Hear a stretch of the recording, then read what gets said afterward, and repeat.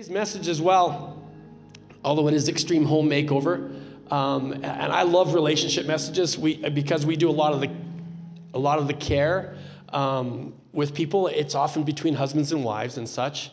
But I also love the relationship of Jesus' church with his community and with others. You know, not the one another's, right? The ones that are just walking alongside you in your workplace and maybe other churches in town and other people of faith that are serving, and then people that don't follow the same faith as us. What is our relationship with them? What does Jesus say about that? Does he give us some instruction on how to actually get along? Because I don't know about you, but I always try and take care of it myself.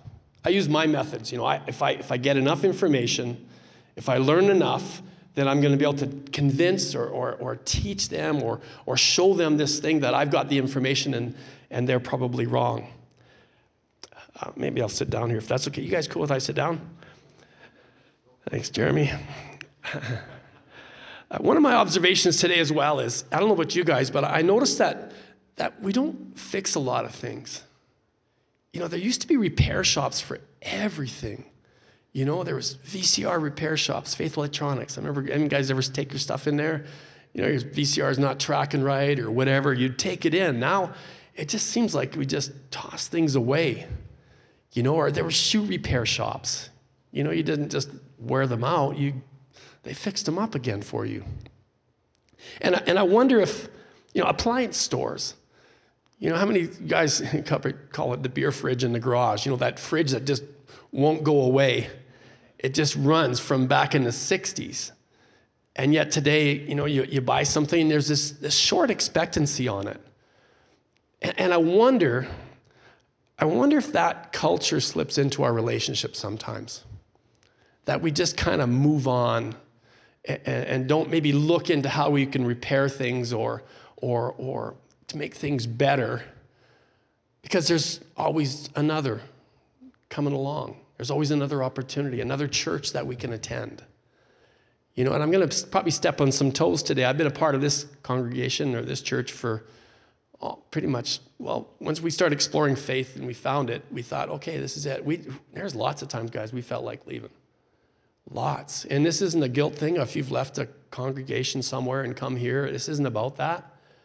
But if there's something we can look a little bit deeper in that relationship, that God's trying to give us a way to reconcile, to make things better with not only us or another church or another family member or that workmate at work. And do our methods work in making those things better? I got this from an Andy Stanley message. I love Andy Stanley. He's just such a practical, simple, he just puts things in words. So this, again, if this is not that great, it's his message. I just stole it. But it resonated in me because I could see myself in this thing. I could see myself in it. He talks about 4 C's, the 4 C's of how we can make things better. And there are methods. And I forgot to say hi to all the people watching online. You know who you are. If you're sitting there in front of your screen and having a coffee, welcome. I know the roads are a little off today, but give our online audience a big cheer there.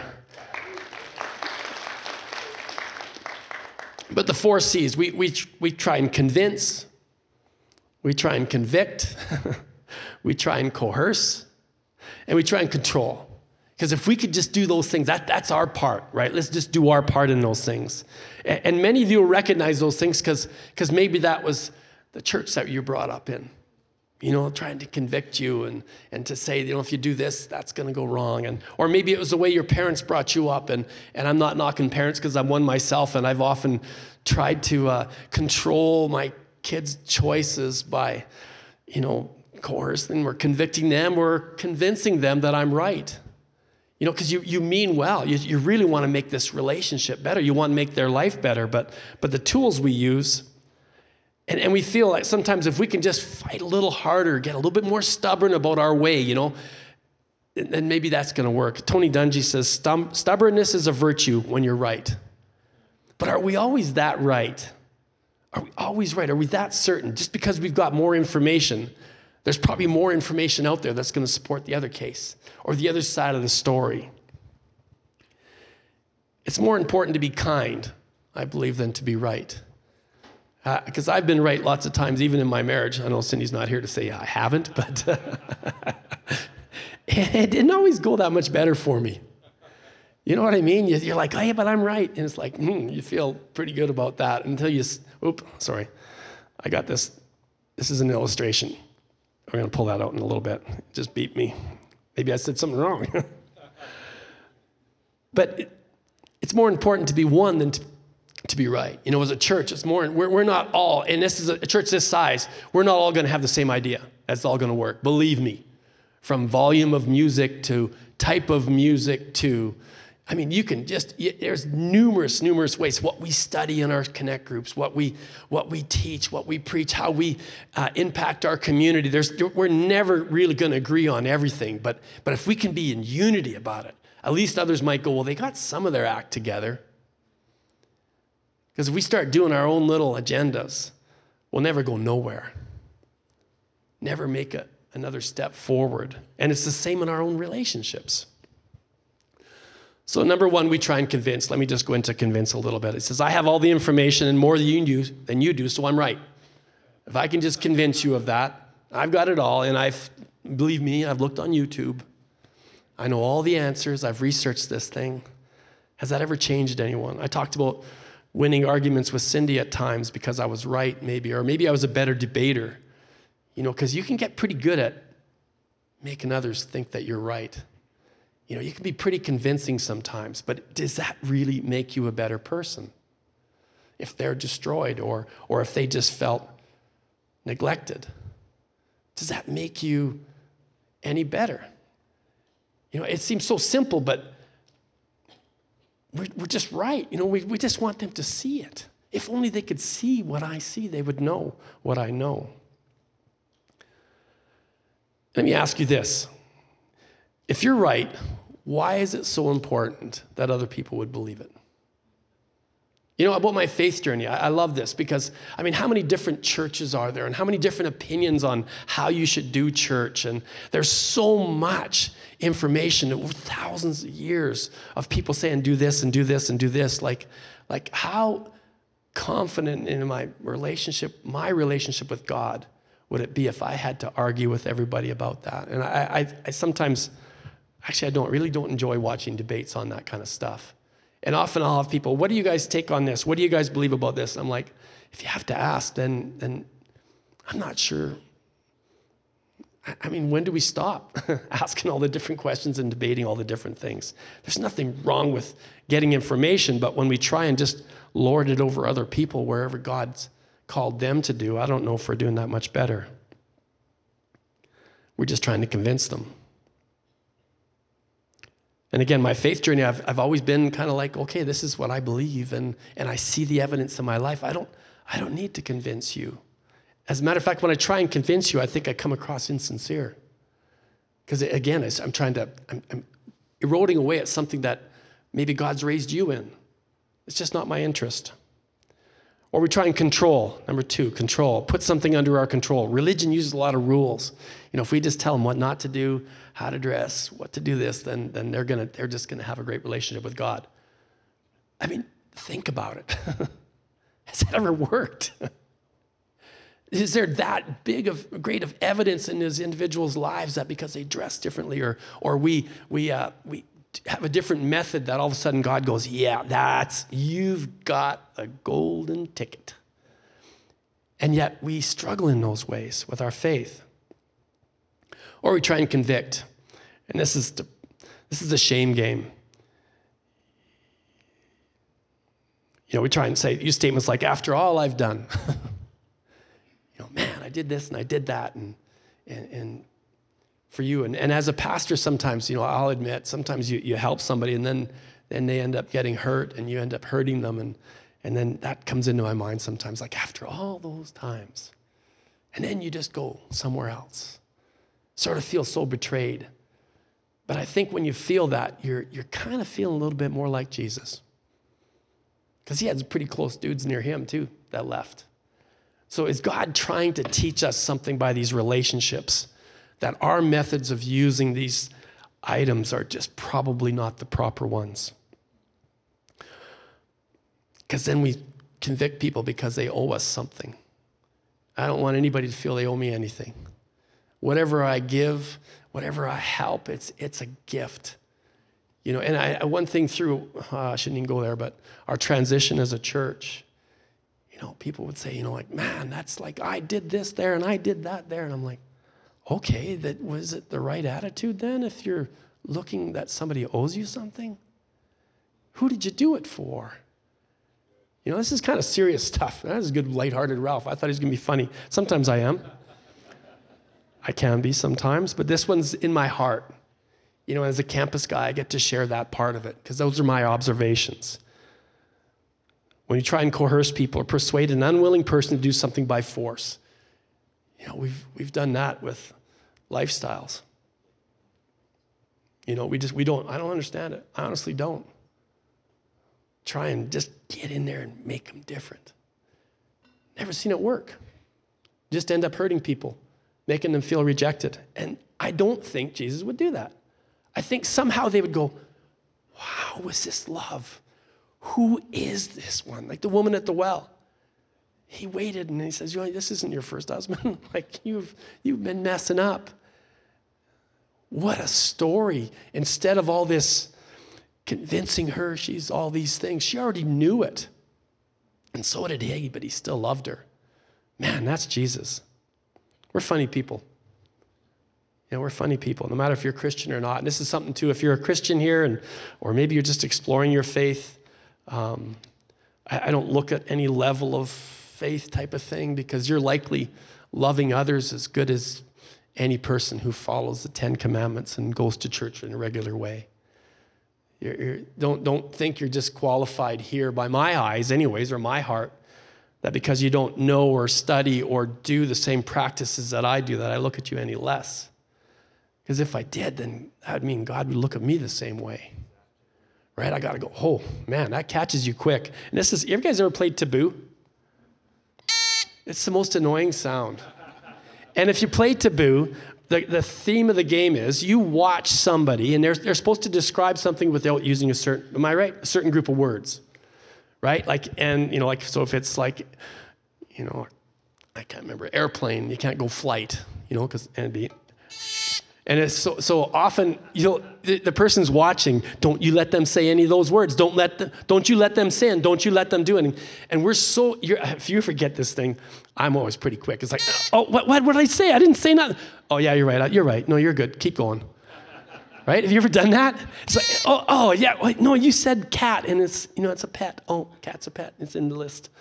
We're so quick to jump on that game. It just drives me nuts. So this is kind of one of those, I didn't want to use it because I go, that could be the same thing, but this is such an annoying noise. I'm hoping you're going to walk out of here a little bit annoyed. Because likely that means it meant something to you, which is good. Pastor Kelly shared this scripture last week, and the Apostle Paul wrote this. And this is required. He was talking about relationship problems in the church. And he didn't know any of these people personally. Likely. He just gave this statement. Philippians 2:5 says, in your relationships with one another, have the same mindset as Christ Jesus. That's easy. Or is it? Same attitude, same perspective, same approach. And this is where I think our approach changes sometimes because we think it's up to us to make this people. I don't know that I'd ever see Jesus with a protest sign. I know I'm stepping on some things, but I just can't see him on Memograth Drive with a sign. It's like, wasn't that Jesus?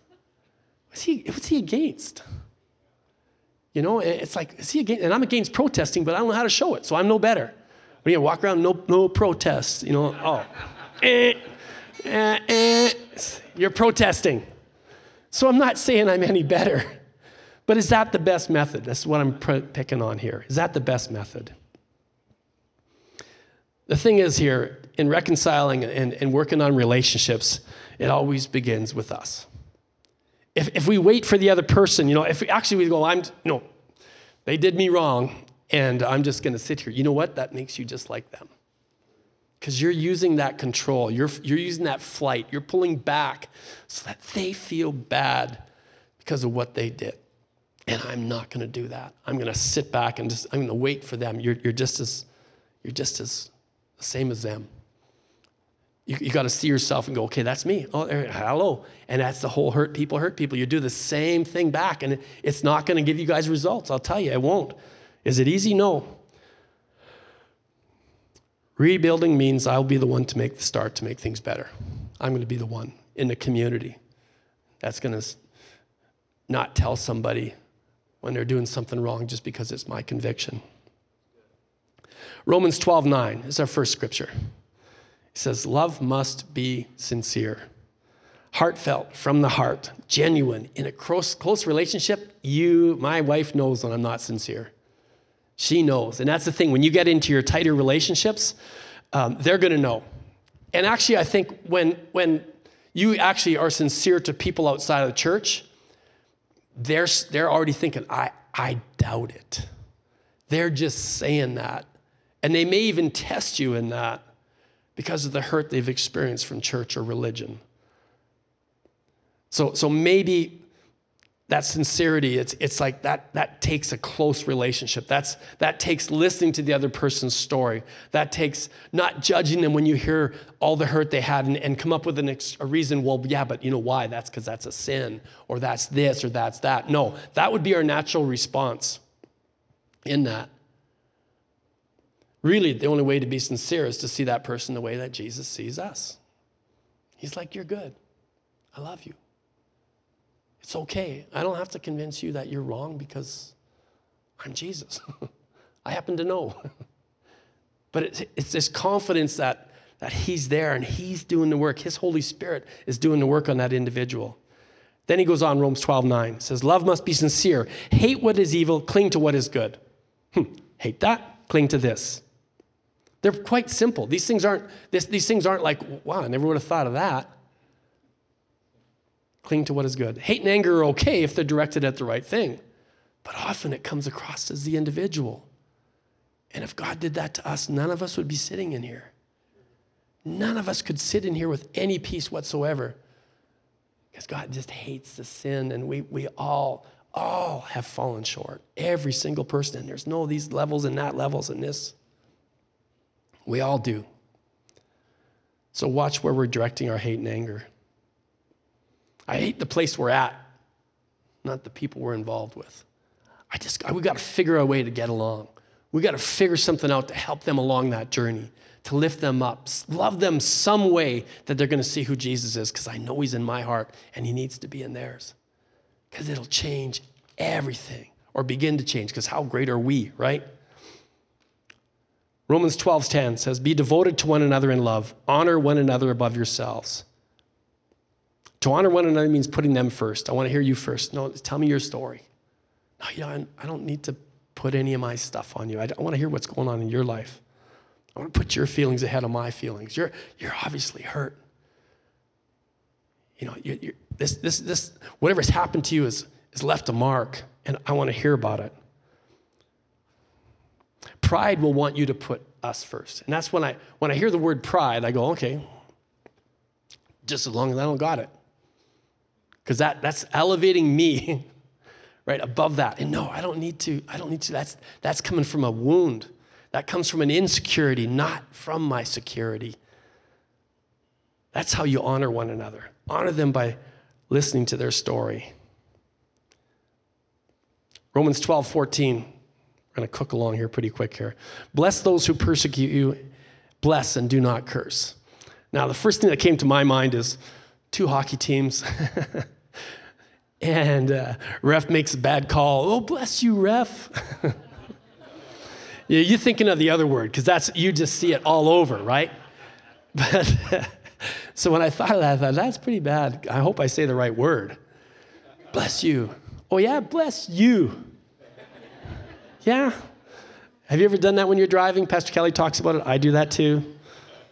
I don't do that other word. Don't get me wrong, but maybe there's a finger gesture for bless you. Some Christian will come up with that. Oh, what that actually means bless you. Oh, that wasn't that finger. That's the bless you finger. If that's you, you need to work on you. If you find that you're not, or here's, okay, I'm just going to go here. Man, they made me wear a mask. Bless you. That was a real sensitive. Is it too soon? Too soon? Yeah, okay. Persecution, right? Church felt persecuted. They shut our doors at times. What? Where would we be as a church if our doors shut and there was no impact on our community? It would mean that any impact was just inside these walls.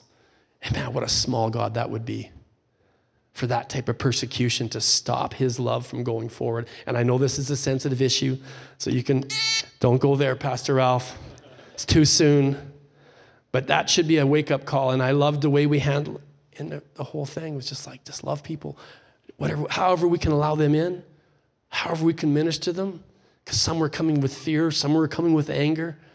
And I want to commend guys like, where's Anthony? Anthony was at one of our doors, and people would come, and the first guy they see is, they were trying to convict, coerce that individual. They're wrong because they're wearing that mask, or not wearing that mask, and man, he handled it. I was like, man, that Anthony's got a lot of grace. He impressed me. Because boy, you get like that, it hurts, right? There he is. Anthony, give it up for Anthony. I still like to ask my wife when we're going into Lowe's or Home Depot, did you bring your mask? She goes, oh. You don't need it. You don't need it. She's not here. I won't say that in the second service, but this one is pretty funny.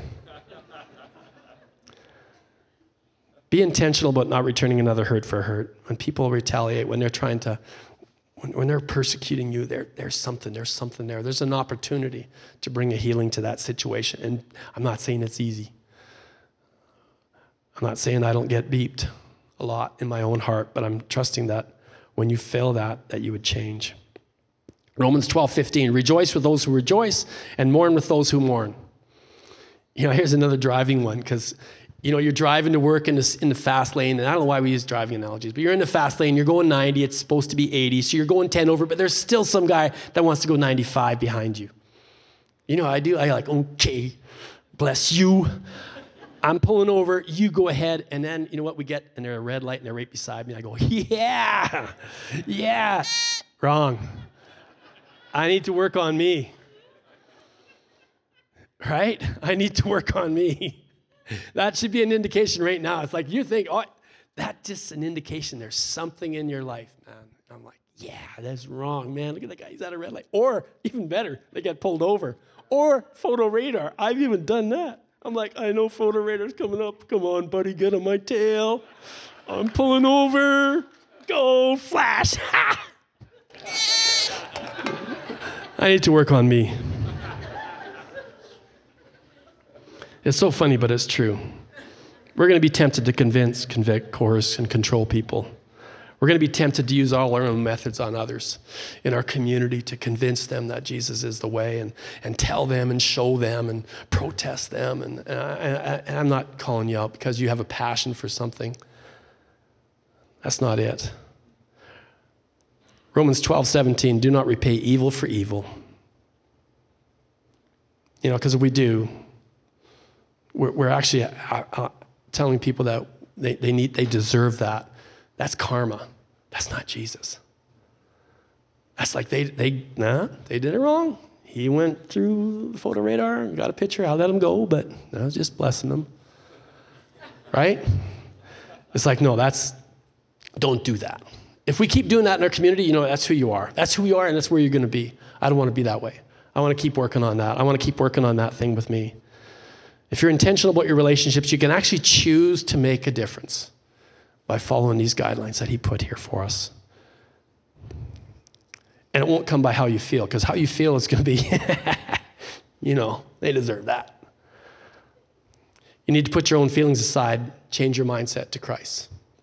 And there's a lot of indicators that we can see each day how well we're doing at that. If you want some meat, you want to deep into God's word, look in your own life. Man, there's some opportunities to grow and get real smart and to learn a lot about yourself. And it means that you need to take a larger chunk of the responsibility in your relationships with others. I love what the Message Bible says about this, and then we're going to close. It says Luke 6:31-34. Here's a simple rule of thumb for behavior. Simple rule of thumb. Ask yourself what you want people to do for you, then grab the initiative and do it for them. If you only love the lovable, do you expect a pat in the back for that? Run-of-the-mill sinners do that. If you only help those who help you, do you expect a medal? Garden variety sinners do that. If you only give what you hope to get out of it, do you think that's charity? It's the stingiest of pawnbrokers do that. You know, again, we look at these things here and we expect something because we're a Christian. We have way too high of expectations, and I think that's part of our fall because we feel we deserve so much better, but if it wasn't for his love, we wouldn't deserve anything. Today's takeaway, you're the first step in rebuilding relationships. You're the first step. Not the church. You put it on other people. You're taking away that opportunity for God to do something in your life. And he wants to do something in your life. Why give others the power over to how to live our future?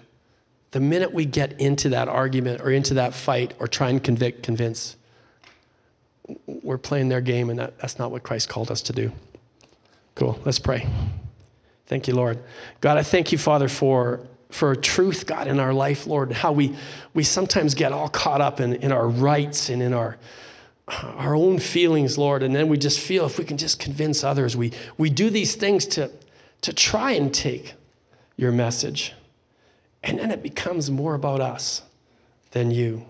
So God, can you speak to our hearts this week? Can you remind us, Lord, when those who have persecuted us, those who have hurt us, have ripped us off, God, that in that response, Lord, that we would just have your mindset, Lord.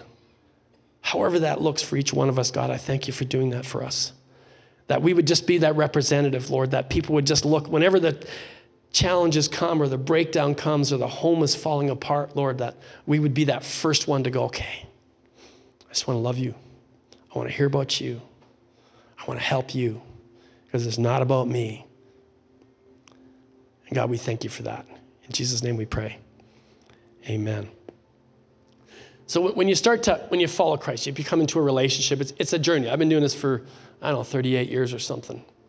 And yet I can go right back to square one, right back to the baby high chair mode in just minutes from a situation. And sometimes it's because of life, right? It just gets on you and hurt people, angry people get around you and you just start to do this. But God forgives you. He does that through his relationship with you. And that's the coolest thing is it's like, I'm still learning. I'm still walking with them. The apostles did. They messed up constantly. It's not a religion. It's actually inside our heart that needs to change. It's not in this building. Otherwise, COVID would have shut it down. We would have just all dispersed and there would have been nothing to it. Nothing can take away that love once it comes into your heart. And we say a prayer. Paul actually talks about confessing with your mouth that he's Lord. When you actually get that revelation, you go, he's not like me. And I need him in me because I want to be like him. I want others to feel like I do when I get close to him. That's what a relationship with Jesus is. It's a simple prayer. You confess it. You put it there because none of us are capable of doing it all.